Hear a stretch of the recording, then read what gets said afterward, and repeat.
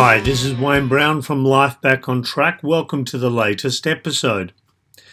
In this episode, I want to talk about something that used to terrify me. And the funny thing about fears is a lot of the time we don't even know where they came from. There's a situation that happened in our past somewhere that allowed us or enabled us to feel that this thing carried a lot more power than it actually did. So one of the fears that I had when I was younger was a fear of women. So when I was a boy, I would have trouble talking to girls. I would struggle to know what to say, how to appear witty and charming and attractive and all of this sort of thing. And I would watch other boys that didn't have a problem. I would watch them talk almost effortlessly, it seemed, as if it was a power that could be bestowed on someone.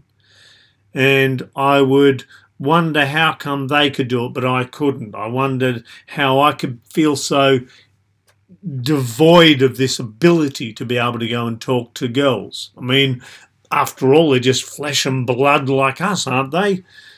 My younger self didn't seem to think so. Now, if I was in like my school environment, it was a little easier to talk to the girls because we were in class. I could go up and ask them a question. We were put together to work on projects. So I could talk to them about stuff that we were doing. But if I was in a social environment, I was terrified to approach. Now, I can tell you what the fears were. I can tell you that I was scared of getting rejected, feeling that I wasn't enough, that I wasn't good looking enough or funny enough or charming enough. I had lots of feelings of inferiority and that I was lacking of certain things. And this carried over into being an adult. And even when I had women that were interested in me, I couldn't see the signs because I was so riddled with my own fears and doubts and concerns. And I would be at a social event, like even a party. If I had a friend that invited me to a party, I would be terrified to go up and talk to people. And not just the women, but just people in general, but especially the women. So that I would go to a party and literally not speak to anyone and then go home. And it terrified me. And I still have the fears.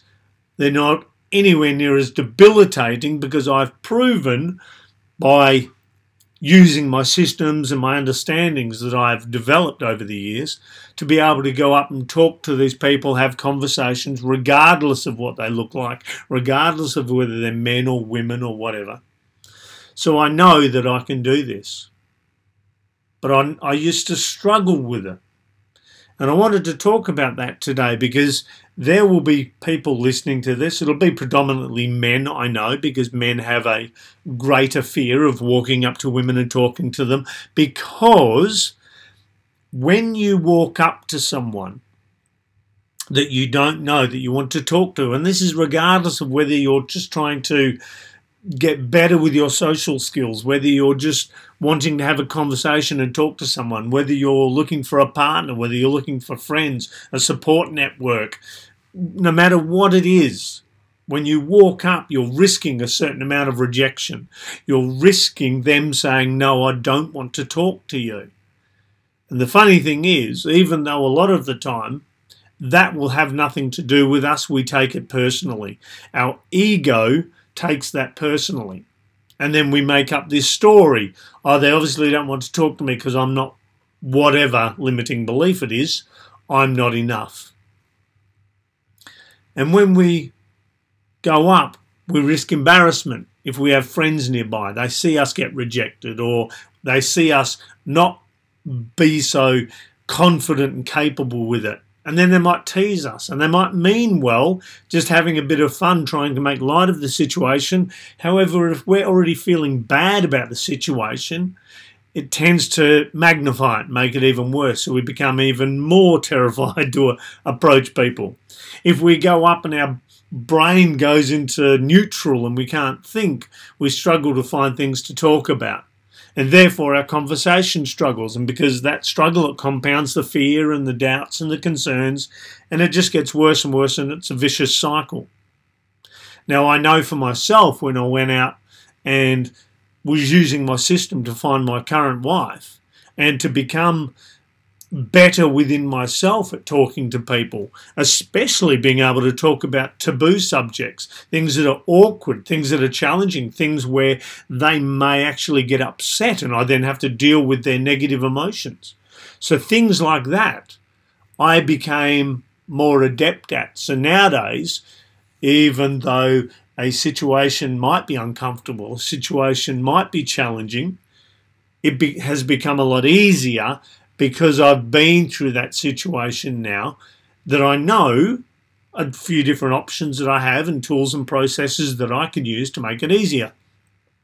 So even if I went out there now and approached someone I didn't know, I would still have those fears and doubts and concerns, because we always do. We're ego-driven creatures. Going up to someone now is a lot less terrifying because I've had a lot of experience of good conversations, lack of rejection, lack of embarrassment, where things went smoothly, where things went well, where people accepted me in. So I now have enough experience on the other side of the coin that I know that my fears, my doubts and my concerns are not based in any sort of fact. So I want you to know that if you have these struggles, these fears, these doubts, these concerns, going up and talking to someone, if you're worried that they'll reject you or you'll struggle to find something to talk about, if little old me with my fears and doubts and concerns can overcome it and acknowledge that, I still do get concerned, if I can do it and keep doing it, and talking to people and all of this, if I can do it, you can. There's no difference between you and myself. We were all raised with these fears and doubts and concerns. For some people, it doesn't seem to debilitate them as much.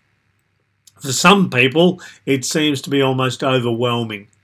And I know for a lot of people, it is a challenge. Some people say they don't have a problem walking up to people and talking. And I realise now, talking to a lot of people, that there are people that don't have these fears walking up and talking. The challenge is, what's the quality of the conversation? Because I've talked to some of these people, and it's true. They do seem to have this confidence and this ability to talk to anyone. But you talk to them for a while and you realise that their conversation is very safe. So they have trouble keeping a conversation going, or the quality of the conversation at a suitable level so that the person feels engaged, that they're enjoying it, that it's a conversation they want to keep going. So know that everyone has their challenges, no matter how bad it is, no matter how challenging it is. And you are no different. I'm no different. Everyone goes through it. But like I said, just know that if I can do it, so can you. So develop yourself some tools, some processes, so that you can go out there and at least have some quality conversations and enjoy interacting with other human beings. I hope this helps. If you know of other people that are shy, introverted, socially awkward, struggling to have conversations, pass this episode on to them, and so that they can know that they can do it as well. Because we all deserve to have those conversations, those connections. So until the next episode, thank you for listening in.